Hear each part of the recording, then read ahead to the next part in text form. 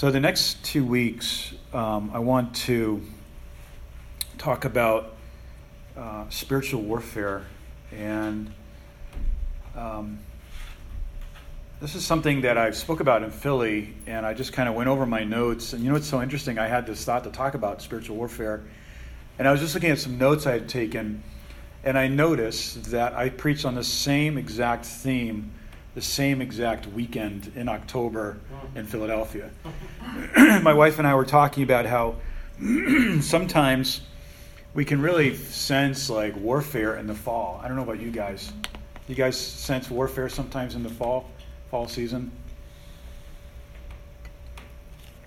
And sometimes we can experience this at certain times of the year because of just where people are at. Usually around the holidays, December and January, people really struggle with depression. They struggle with just a lot of deep emotions because of the holidays, and they're not really able to spend the holidays with people that are really important to them, and so they struggle.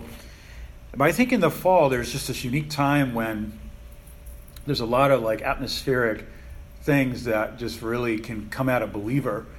And I just want to just for a couple minutes just share a few thoughts. In 2 Corinthians chapter 10, and we'll just start with verse 3. And it says this: "For though we walk in the flesh," and I'm reading from the New King James Version because somebody asked me the other day, why do we use New King James and not anything else? Because, in short, I like the texts, the manuscripts that are used in the New King James and in the King James. And some of the newer versions or other versions, there are some texts that have, like the Nestle and Arlen texts, have more of a Gnostic approach. And sometimes you can see the translation can sometimes even impact the message of grace in the Bible. So I like the King James and I like the New King James. I'm not a King James only person, but I just chosen to use this text. In 2 Corinthians chapter 10, verse 3 through 5, it says, "For we walk in the flesh," and can you see this okay on the screen? Yeah, very good. Okay. For though we walk in the flesh, and I'm reading this actually now from the Amplified, "in human bodies in the natural realm in this world, we do not war according to the flesh. We do not fight our battles in human strength. For the weapons of our warfare are not of the flesh, but divinely powerful for the destruction of fortresses. We are destroying speculations, false doctrines, and theories, and every arrogant thought that raised up against the knowledge or the doctrine of God, and we are taking every thought captive, or make every thought surrender to obedience to Christ." And when we look at warfare, there are just two things that we have to start off with, and that God has given you and I as believers the victory. And the victory that God has given us is twofold. God has given us a strategic victory, and God has also given us a tactical victory. And I want to go over that in a short paragraph here, that in the military sense, strategy is defined as the science and the art of military command to meet the enemy in combat under advantageous conditions. So in other words, in any war, there must be a plan and a method designed to defeat the enemy. So when we bring this to the spiritual realm, we can see it that God's strategy is found in the divine power and the assets, the equipment that He's prepared for us, the believers, in eternity past. That in eternity past, God settled the issue of the believer's victory. Before the foundation of the earth, the Lamb was designated and was volunteered to be slain as the slain Lamb. And I love that because even before mankind in this world had a chance to mess things up, God had already defined the terms of the relationship of salvation. Isn't that beautiful? This is where spiritual warfare begins. And so, two things. What's our strategic and our tactical victory? Well, number one, the strategic victory over the devil in angelic conflict happened when Jesus Christ in his first advent, died on the cross and stated in John 19, verse 30, "It is finished." That's the strategic victory that you and I have over the devil through the cross of Jesus Christ. Strategies refer to the finished work, method, and the pre-designed plan of God based on grace. And so our strategic victory today and every day that we wake up over the devil is that on the cross, Jesus Christ defeated sin in the form of sinful flesh, was crucified and rose on the third day.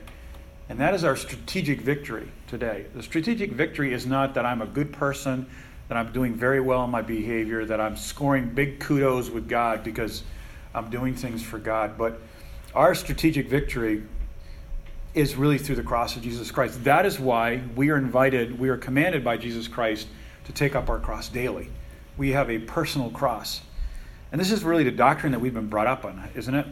This is what we've been brought up on in our Christianity.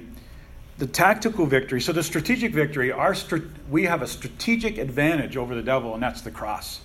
And when we take up our cross and live in a daily crucifixion, in a finished work, then we are able to live in a strategic victory over the devil. And I just think that this is so important because when we think about what we're doing here, I know all of us have people that we're just ministering to on just different personal levels. People that God has brought across our path. Wednesday night we were talking at the Bible study that really our strategy, our goal right now in our ministry here is really just to pick out 2 or 3 people, and for the next 2 or 3 months, really just pray for them, minister to them, call them up, and just disciple them with a goal with our prayer goal that we would just introduce them to Jesus Christ. And let's just all pray together for that, as we think about what we're doing here. And this is our strategic victory, that this is not being done from a perspective that God will like me more, but it's based on the fact that our strategic victory is that Jesus Christ paid for all of our sin on the cross and rose from the dead. The second victory that we have is a tactical victory. And this is really like, where the rubber meets the road. Tactical refers to putting into operation by faith what Jesus has done. Okay, so our strategic victory is that Jesus paid for our sins. They're on the cross. We have been separated from our sin. Our sins are as far away from us as the east is from the west. So what does that mean for me today? What does that mean for me tomorrow, Monday morning, when I got to wake up and get the kids out the door, when I got to go to work, or when I got to face those complicated relationships or face my own issues in my own life? What does that mean, the strategic victory? Well, this has to be part of our tactics, and that means that I take that by faith in my life and I apply it on a moment-by-moment basis. This means that in Ephesians 3, verse 20, I love this verse. Now to him who is able to do exceedingly abundantly above all that we ask or think, according to the power that works in us. What's that power that works in us? What is that power that's working in us? Are we talking just about a dead creed or just a... What verse is that? Ephesians 3:20. What is that power that's working in us? Well, in the Greek, it describes a word that talks about something that's dynamic and something that is very powerful, and it's an overcoming power. What power is that? Is this an emotional power? Is this a power that comes by self-motivation, or is this something that we're doing that we create this power? No, the power that is in us is Jesus Christ, Colossians 1, verse 27. It's the Holy Spirit filling that when we go to the cross in the morning, we are basically saying, Lord, I am dying, now resurrect me, quicken me according to thy word. Quicken me according to thy your thoughts about me in Psalm 139. Learning how to, by the renewal of our mind in Romans 12, verses 1 and 2, that we are not conformed to this world. I think if we're preaching a message to people that is anything other than the finished work, and we're telling people don't be conformed to the world, it's not fair because we're not giving them the equipment to do that. The equipment in our tactical victory is that we live in the renewing of our mind in Romans 12, verses 1 and 2. Every day, like me, I myself as well, every day, like I have to be renewed in the spirit of my mind about what our mission is, what we're doing, what our goal is, what our prayer goals are. I meet people during the week. I'm going out for coffee with them. We're talking with them. We're just fellowshipping. And every time I do that, I have to get renewed in the spirit of my mind about what is God's thought about that person, so that we can be part of God's tactical victory for people, right? We're not just people that are part of the system, wake up, go to work, grind it all out, come back, do the thing we do for our family, and then crash. We're not part of a machinery. We are part of God's tactical victory in people's lives. People that you and I rub shoulders with every day. These people need to know that Jesus Christ has won the tactical victory in their lives. And we need to show that to them through the finished work. And so our tactical victory is when I take the cross and the message of the finished work and apply that by faith in my life and say, I don't feel holy right now. I don't feel amazing. I don't feel like an overcomer today. I'm kind of bugged out about this situation. I'm upset about this. This is something that's really on my mind. But by faith, we just have to say, you know what? I have the tactical victory over this situation. Something that, we've talked about a few times in the last couple of months that really for me is such a fresh rhema is that not only do we have a finished work doctrine, a finished work position in Jesus Christ, we can look at our life from a finished work perspective, meaning that things that have not happened yet in my life or things that have not happened yet in my family, things that have not happened in my business, things that have not happened in my life are in God's eyes in Romans chapter 8, verses 28 and 29. They're already finished. They're completed. God has won the victory in that. The provision has come. The prayers have been answered. People have been saved. And the work that has not yet been done, that we are in the process of observing day by day, has already been done in God's eyes. And so I like to look at my life from that perspective, that my life is not me against the world, the rat race, or, my struggle. Who wrote that book? Was it Mein Kampf? What was that? Was that Hitler that wrote that or something? My struggle, my angst, and it's not only Hitler, but this is really a part of our society, isn't it? Like my unfinished struggle in my life. Wake up and it's like, okay, God, I gotta finish this. And do you know what I'm saying?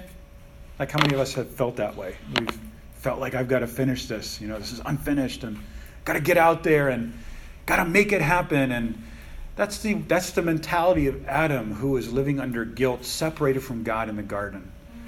Our mentality is, it's finished. It's finished. And I can trust God today that He's going to order my steps in some divine direction, and God's going to bring me across the paths of people that are part of God's plan.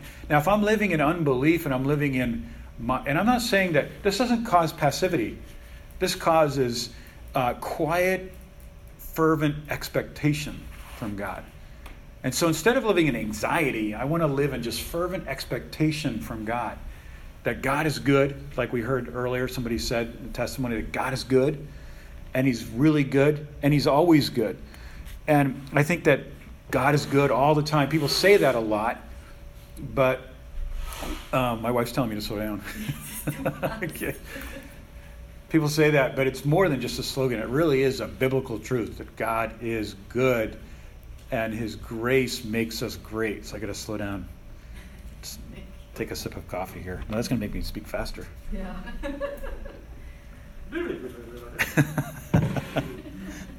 That's our tactical victory, right? What's that power that works in us? That's the power of just this excitement, this filling of the Holy Spirit, this motivation.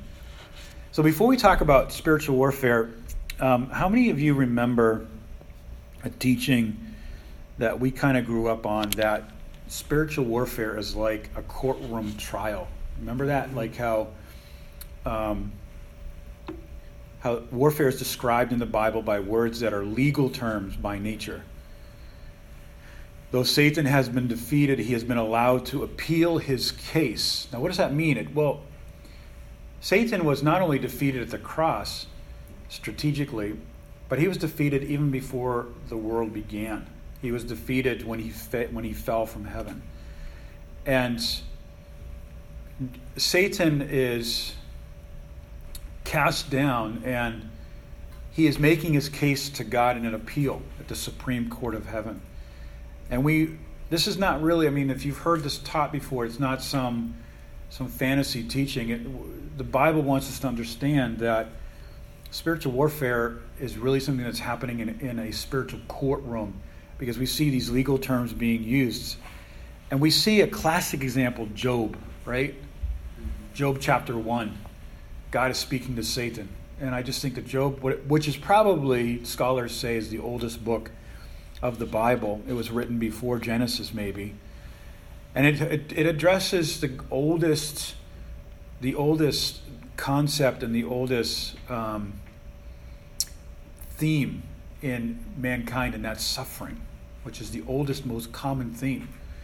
And in Job 1, verses 7 and 8, that Satan was allowed to appeal his sentence before he was sentenced to the lake of fire. And so this time, from the time that Adam was created and fell to the end of time, is Satan's time to really, God is doing a lot of things, but one of the things he's allowing Satan to do is make his case. He's allowing Satan to give it his best shot, to prosecute his case, and to take people like Job and use them as witnesses against the nature and the grace and the character of God. And so the result here is that God created a race of people lower in rank than angels in Psalm 8, verse 5. And the various words that we see that are legal terms are like accuser. We see adversary. And so we see this concept of a courtroom trial, and this is what we would refer to spiritual warfare. And in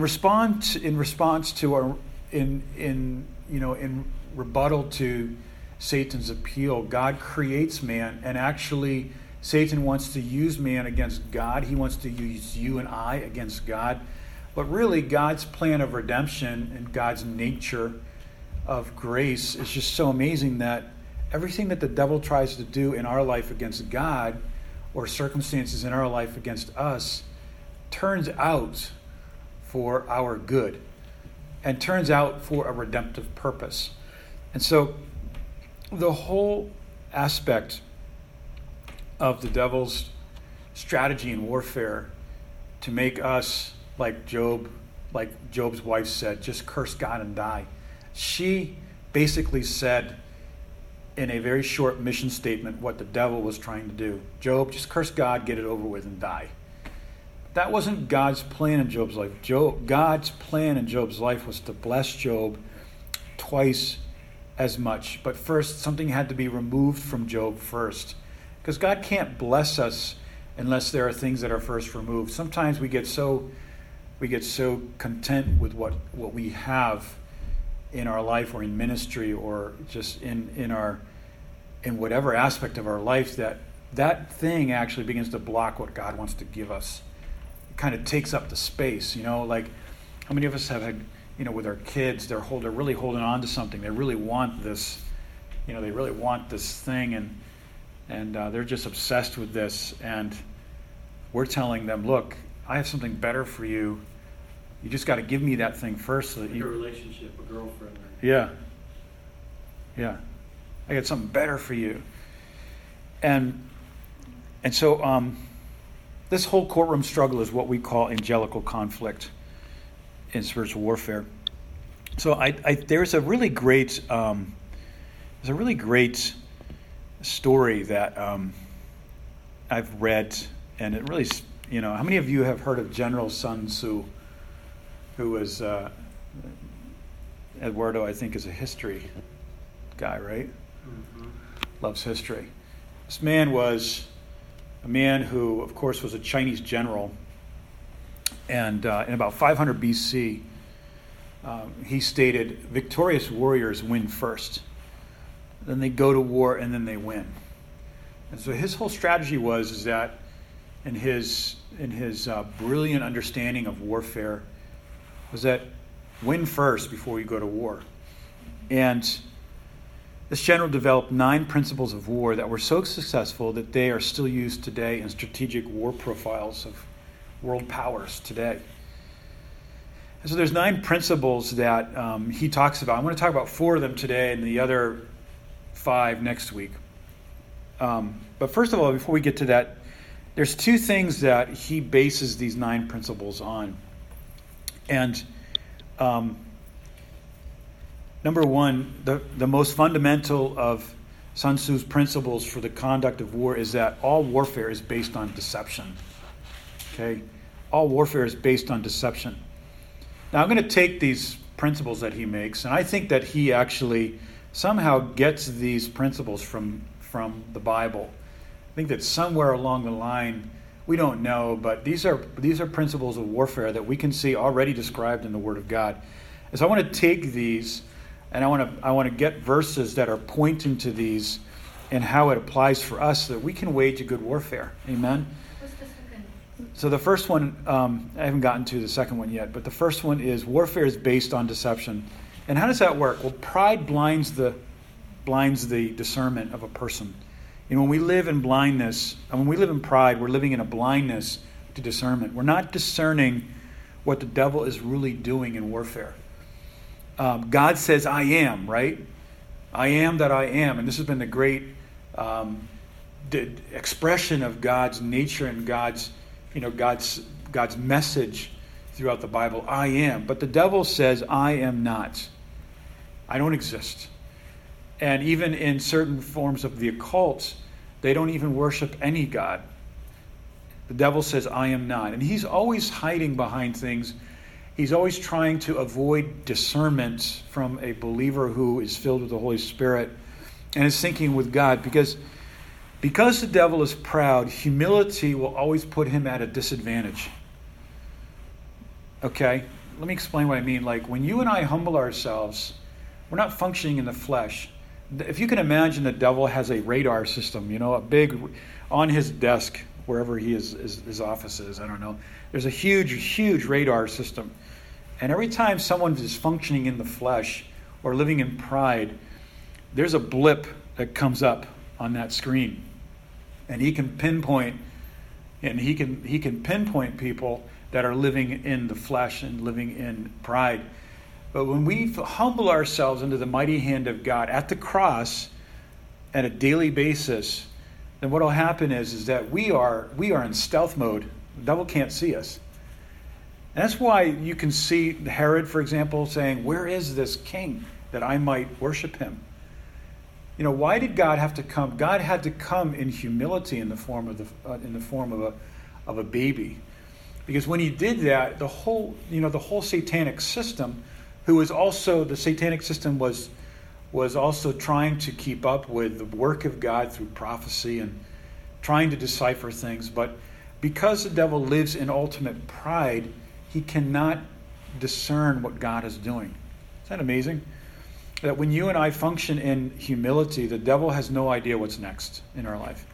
When we live by faith, according to the power that works in us, the devil has no idea what's next in your life.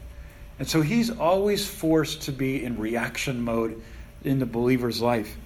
And so this is one of the first key principles that this general brings up, that war is based on deception, that you and I can deceive the devil. Isn't that great? Give him some of his own medicine, right? Deceive the devil. How do we do that? We just live in humility, and we just live in God's viewpoint about things. Humility is not thinking too high of myself. Humility is not thinking too low of myself.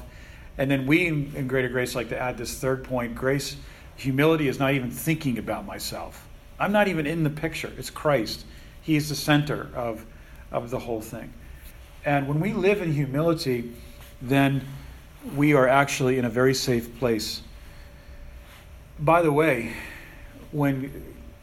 because of Satan's pride, when God decided that he would come in the form of a human being, the devil was so shocked that God would do that, because the devil had no idea that God would go to that depth of humility. that he would take on sinful flesh, because the devil was so disgusted at people and their sin. Because we got to remember, the devil's also a very moral creature too, very, very moral. But he's very perverted, but very corrupt. But he's also has a high moral capacity.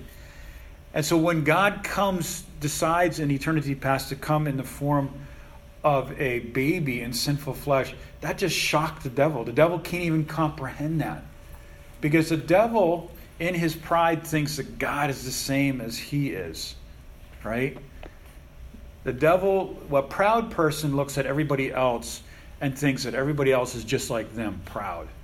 They just make that assumption, you know. And so when the devil looked at God, his enemy, the devil had no idea that God would go that far to come in the form of a baby and in the form of sinful flesh. That's why it was such a shock to the devil and to the satanic kingdom that Christ came in the flesh.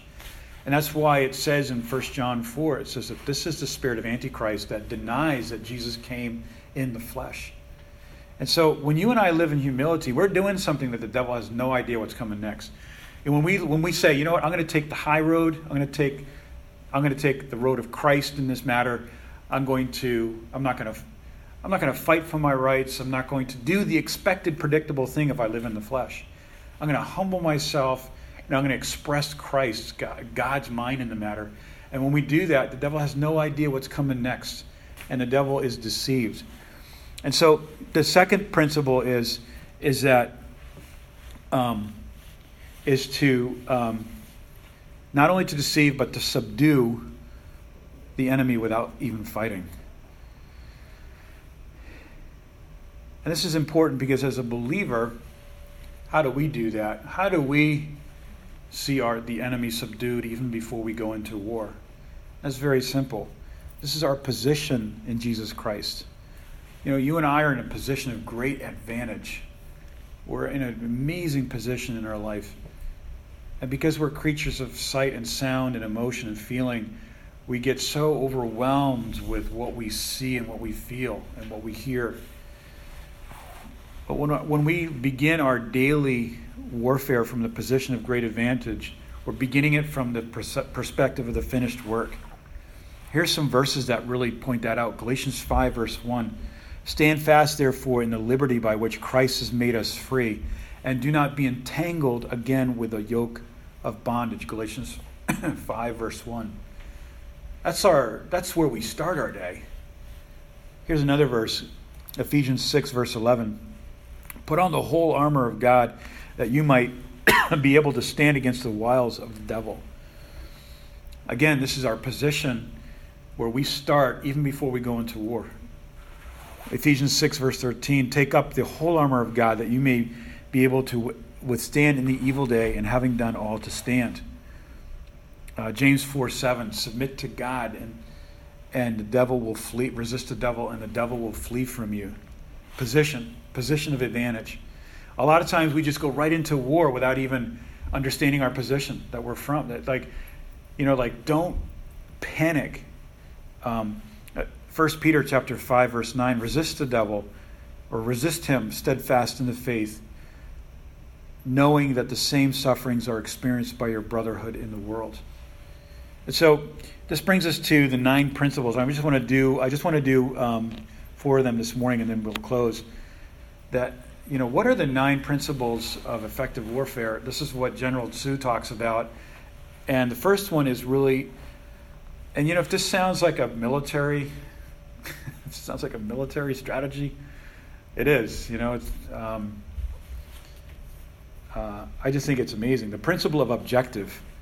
What's our objective? Before we go to war, before we get involved with warfare, before we even kind of understand what warfare is, what is our objective as a believer? Like, why am I engaging in this war? Why don't I just kick back and just live in a passive state and be overcome by the world? What's the purpose of being in warfare? What's the purpose of this? Well, it really is to understand that one objective, and my objective, and our objective as a believer is Revelation chapter 4, verse 11. Worthy art thou, our Lord and our God, to receive glory and honor and power, for thou didst create all things, because of thy will they existed and were created. Our main objective in warfare, which we are called to fight in, is to glorify Jesus Christ in everything that we do. And when we have this attitude, I want to just see Christ glorified, then at that moment, everything that happens to us, we are going to see it's going to turn out for good. Okay, think of the warfare in Joseph's life, right? Joseph receives from God a rhema about the plan of God in Joseph's life, right? And then his brothers sell him. And this is like warfare. This is warfare against the plan of God, that God was going to act out through Joseph to bless Jacob and the whole nation of Israel. And this is warfare. And so what happens is that Joseph, in the end, understands that that was used to work against Joseph is actually going to work together to save many lives. And so when we understand the objective, that my goal is to glorify Jesus Christ, the objective in the believer's life is not to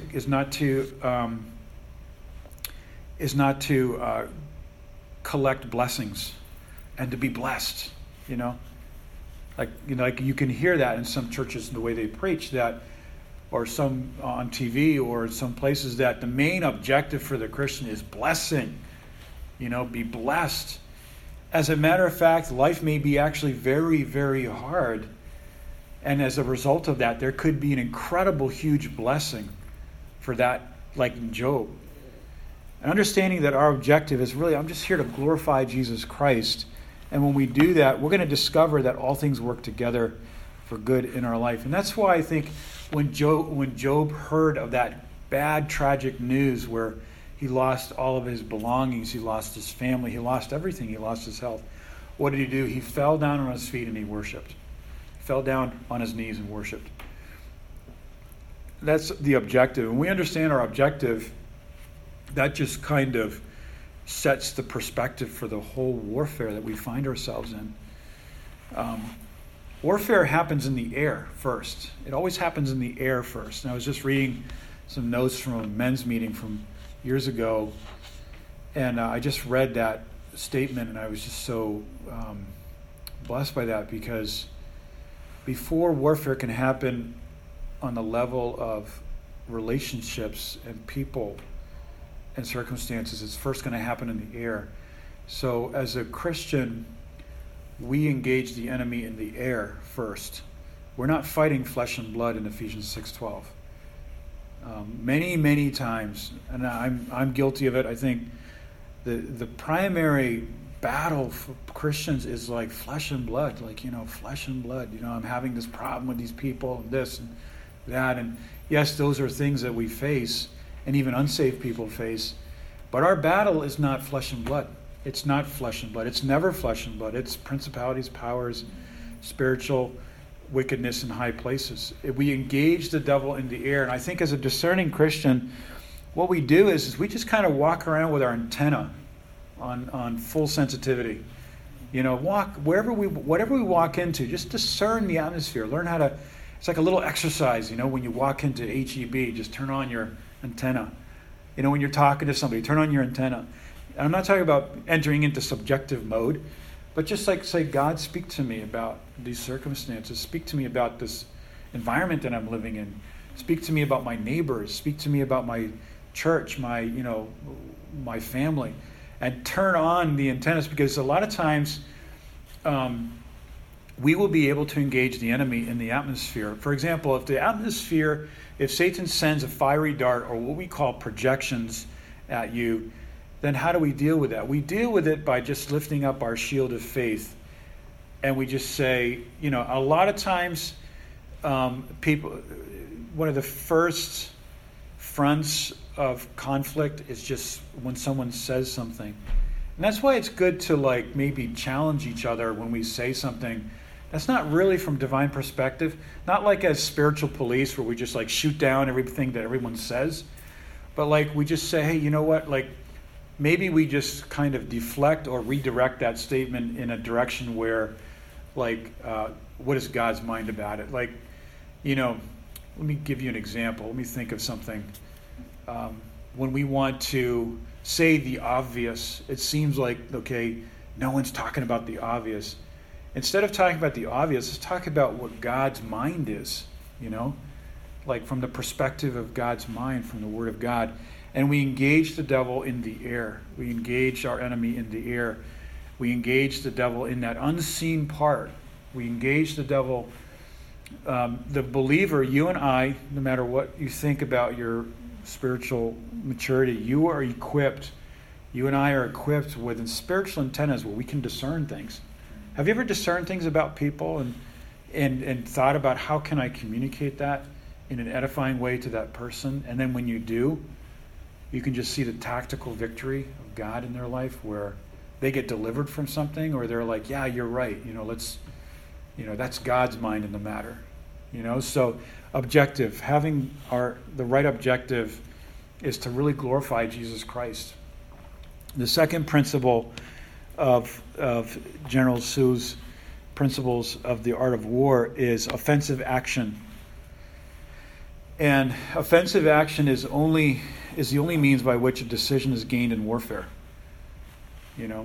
Warfare is not won by defensive action; it's won by offense. And when you watch a football game, you can't win a chess game by only playing defense. Maybe you can some unique way, but when you watch football, correct me if I'm wrong, but can you win a football game if you have a stronger offense than a defense? I think you can, right? It's tough, right? If it's the Texans, sometimes offense is defense. They say defense wins games, offense sells tickets. Okay. That's what they say, but that doesn't apply here. Okay. This is for spiritual warfare. Yeah, when we live with offense, that's how we win wars. And when successful, the offense brings victory, whereas defense can only avoid defeat. That's what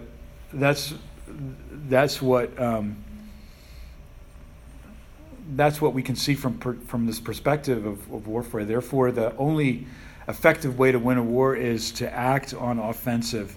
Paul told Timothy in 1 Timothy 6:12, "Fight the good fight of faith, take hold of the eternal life to which you were called, and you made the confession in the presence of many witnesses." Paul didn't say to Timothy, "Go fight the devil." He said, "Fight the good fight of faith," which means to walk in faith in the spirit of the word. Our call is not to go fight the devil, because that battle's already been won, strategically and tactically. The devil's already defeated. It's not something that we have to go try to do to ourselves. Fight the good fight. The fight that you and I are called to go into is if I'm walking in faith or am I walking in the flesh, right? That's really what it boils down to, is like if I'm taking up my cross daily, then I'm going to be walking in faith. And my flesh, when it pops up, I'm not going to live in condemnation. I'm just going to deal with it and just, okay, God, that's crucified. That's a conversation that's already ended. And so the second principle of warfare is offensive action. And that just means that we take the fight to thinking in faith and not just living in defense. Living in defense only all the time, it may avoid defeat, but we're never going to gain ground living in defense. We're never going to make any ground. And so Ephesians 6 verse 12, when we take up that shield of faith, that's how we begin to, and that sword of the Spirit is really when we begin to wield the Word of God by faith in our life. And in Romans chapter 10, the Word of God is nigh unto us, even in our mouth. The most advantageous position of the Word of God in our life is in our mouth. When we just confess the Word of God, when we confess His mind about things, and maybe we don't know the chapter and verse, but maybe we do know principles. The third thing is, because we're getting a little long here, I just want to finish this up. The third thing is the principle of mass. Okay, mass. The sheer mass of force in an army that can actually gain the victory and gain the advantage on the battlefield. Third principle is mass, and this term mass is used in the military to define combat power. The concept of mass includes the numbers, The weapons, the tactical skill, the fighting ability, the determination, the discipline, the morale, the leadership, which all part of the power in the military principle of mass. So when we, and very simply, this for us, in other words, for us, mass just takes into account all the equipment that we as soldiers in Christ have. Like, what are we equipped with? What is the mass total of what we have? And that is, like, that's reflected in 2 Samuel 22, verse 40, where David said, "Thou hast girded me with strength for battle." You have girded me. 2 Samuel 22, verse 40. I just want to make a comment here about Ephesians chapter 6 in this chapter here.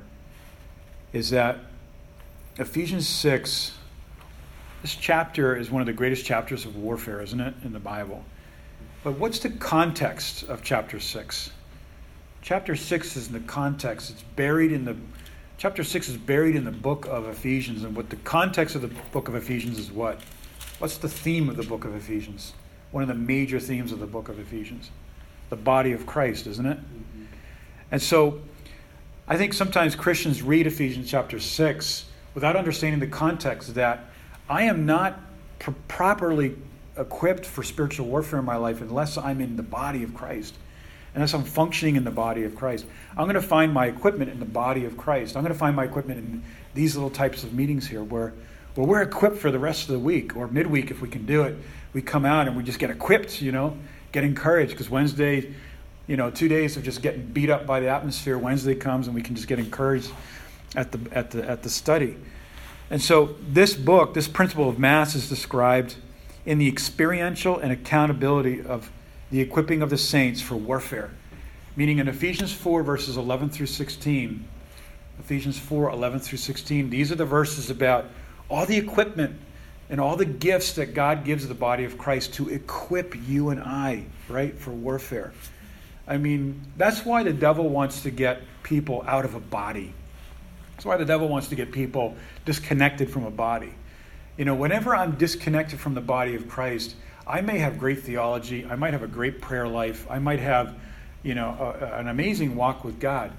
But I am not equipped to face major warfare because I'm alone. I'm not part of the mass, the principle of mass. Some churches really harp on church attendance, right? They really harp on that. But the point being is that what's the point behind that? The point behind that is that you and I need to be in a body. And this is what our vision here in Texas is really that we would see God just create a body here, a Greater Grace body of people where we could just be equipped in fellowship and in joy, and like we did at the beginning, expressing prayer requests and praise reports and getting equipped by the Word of God in the body of Christ to face these battles that we face.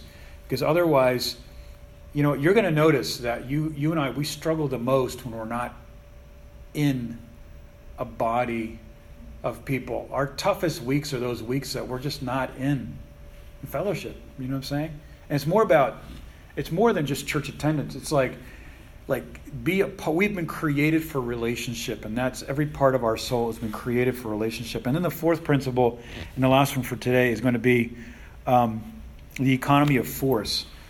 So when we understand mass, and I don't want to sound too technical, but it is kind of a technical topic. When we think about the force of mass, or the principle of mass, this brings us to the next point, which is really the next logical point, which is force, the sheer force of a mass of people. I mean, you could have really, and this is the story, I think, historically in the Roman Empire, where the barbarians were coming in and they were at such huge hordes of them. Some of them weren't even great fighters, but they're short.